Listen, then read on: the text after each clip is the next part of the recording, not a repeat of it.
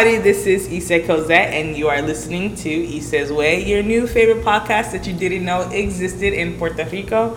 And today we have a very special guest, Miss Ana Portnoy Bremer.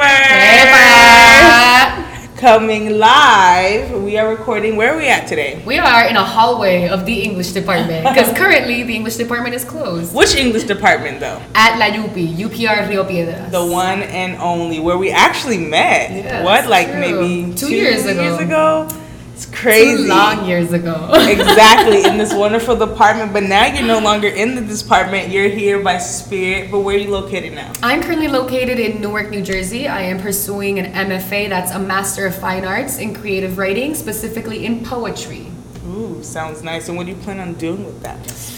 I am currently trying to produce a manuscript of publishable and original work. I hope to publish it once I am done studying the MFA program. And I'm just writing poetry like a beast. Okay. And so what, I guess, how did Rutgers call you? What was the thing that made you say, this is where I need to go to develop my talent, meet these people? Actually, initially, Rutgers wasn't a part of the plan. I knew I wanted to apply to MFAs, and then Hurricane Maria happened in Puerto Rico, and it kind of screwed with my plans. I wasn't able to apply to a lot of the schools that I wanted to. And Rutgers was in the mix, but again, after Hurricane Maria happened, I really thought I was only going to be able to apply to like 3 schools, and then I realized the deadline was still open, so it was more like a question of chance and the right moment and the right time. And I applied, and honestly, I thought this was the last school that was going to take me. Wow. But here I am now. But I also, the faculty is amazing. I wanted to study with Rigoberto Gonzalez, a Chicano poet from the very start. And the cohort of students, the incoming students, and the current students who were there as well has been beautiful. It's been a really nice community to be a part of. Okay. Yeah. So I know you're a part of a wonderful community, but tell our wonderful listeners a little bit more about yourself. We know that you're doing some great things out there, but who are you? Wow, that's a tough question to answer. Who am I in what aspect or in what respect? Okay, we're not going to talk in the poetic aspect because we'll get there a little bit later. Okay. Since we kind of talking maybe looking at identity, we talk about spirituality and poetry. I want to figure out this identity aspect of Ana. Okay. Get through it. But mira, I was raised and based until recently, right before my move to Newark, which was 6 months ago, on the island in Puerto Rico. And I consider myself fully Puerto Rican, but my parents are Mexican, and I was born in New York. But right after being born, my parents moved to Puerto Rico, and I was raised here. So I really don't have any memory before my arrival to Puerto Rico. But I am in constant conversation and negotiation with my Mexicanness as well. And what that means, right, to lay claim to my Mexicanness, and what it means to lay claim to Puerto Ricanness as well, right? Given my multi-dimensional situation, right, and what it means to call myself Puerto Rican outside of the island now. As well. And how does that look for you? Would you consider yourself a first generation Mexican? Like what? Like, You know, I'm never quite sure how that works. How does that work? The first generation, second generation thing. So I just like ripped out my dreadlock. For me, everyone has different definitions, right? I've heard that a first generation could be someone like me where as your parents migrated from a different country and you were the firstborn in that country, so you become first generation, or some people view it as the person who migrates to the country, they are the first generation because they move and then their children are second. I view it as I'm first generation, right? Because I was the first one born in America, and since my family comes from Liberia, right? So I'm a first generation Liberian American. So I don't know. Yeah, that's interesting because if I'm being very honest, I never really asked myself that question because I've always identified with Puerto Rico, at least a very large percentage of myself, and for a very large percentage of my life I've always identified as Puerto Rican. It wasn't until maybe college when I started to think about my Mexicanness, especially because Mexico was passed down to me via my parents and therefore via their memory. And so I've been piecing together Mexico in a way, and it wasn't until 3 years ago that I started going back. And the Mexico that they remember, that Mexico no longer exists either, right? Was that the first time you went back 3 years ago, or had you visited before? I had visited before, but when I was very young, and I honestly have very little to no memory of Mexico. And again, that Mexico is close to non-existent, right? Exactly. Mexico City, that's where my parents are from. It's been changing so rapidly and being gentrified really rapidly too. Happens a lot. But my return, more than connecting with the landscape, has been reconnecting with family again, because there's a complicated relationship between my parents and extended family and myself and extended family. But in my returns, I've been reconnecting with some uncles and a grandfather. So that's been interesting, and I guess nurturing and tending to that side of my identity that I wouldn't say I've neglected, but I've accidentally not tended to as much. But that happens, right? I feel like for me in my identity as well, and I was also thinking about the question, do we have to label, okay, well, I'm American because it's an American thing, right? Because growing up here, did you ever have to feel like you had to identify saying, oh, I'm Mexican, Puerto Rican, or was it just I'm Puerto Rican? I think it changed. It changed depending on time and place, at what point I was in my life.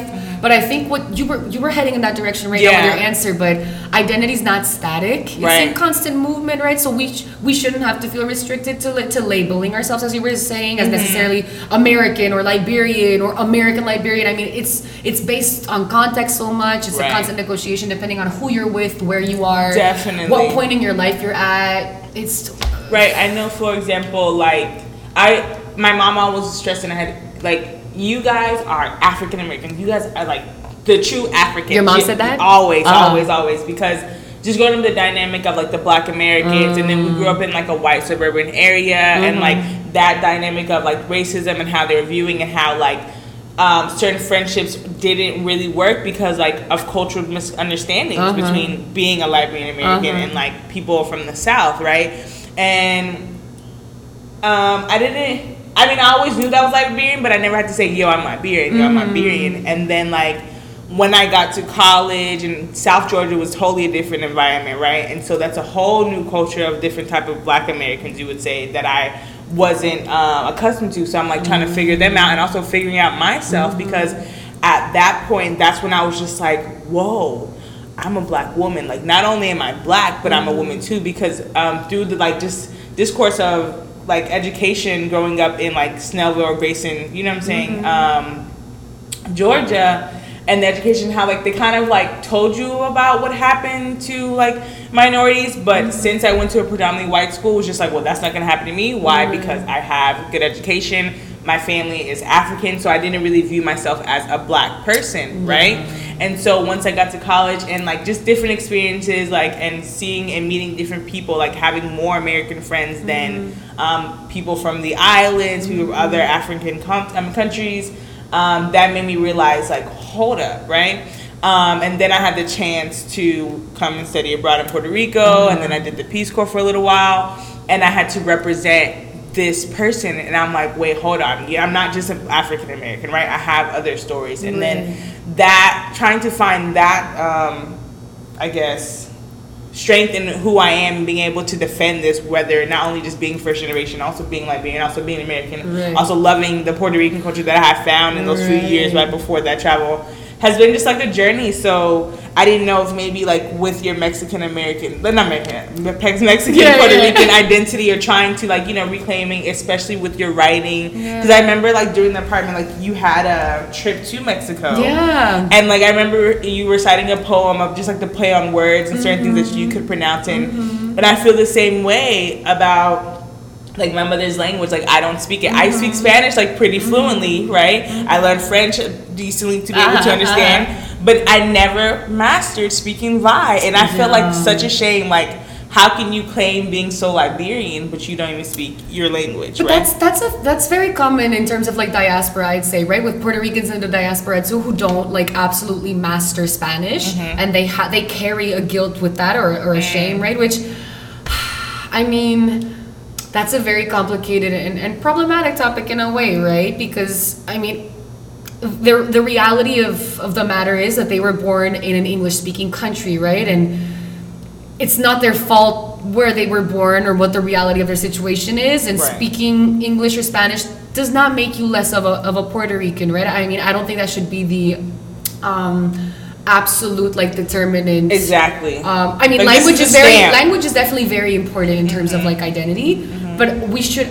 It would be very divisive and exclusive to deny somebody their Puerto Ricanness or their Liberian identity, right? Because it comes more than just language, right? Right. The way you eat, the way you dress, your mannerisms, and like, for example, when I got to go to Ghana with the department, even though it wasn't Liberia, there were still so many things that were very close to home, and they were like, wow, you're Ghanaian, and it's just like, well, you know what I'm saying? To be accepted in one, and I feel like with identity, whether it's about race, whether it's about gender, whatever your sexuality is, it's like you want to be accepted and understand, like, hey, I don't have to figure out, like, well, will they accept me? I don't know if I should do this. Is this okay? Am I respecting, right? But when someone else, especially with the identity or the group that you want to be categorized in, and they're like, no, you're one of us, that feels good. So I know whenever I get the chance to go home and visit Liberia and they're like, welcome home, like that's going to be another form of healing. So I can imagine like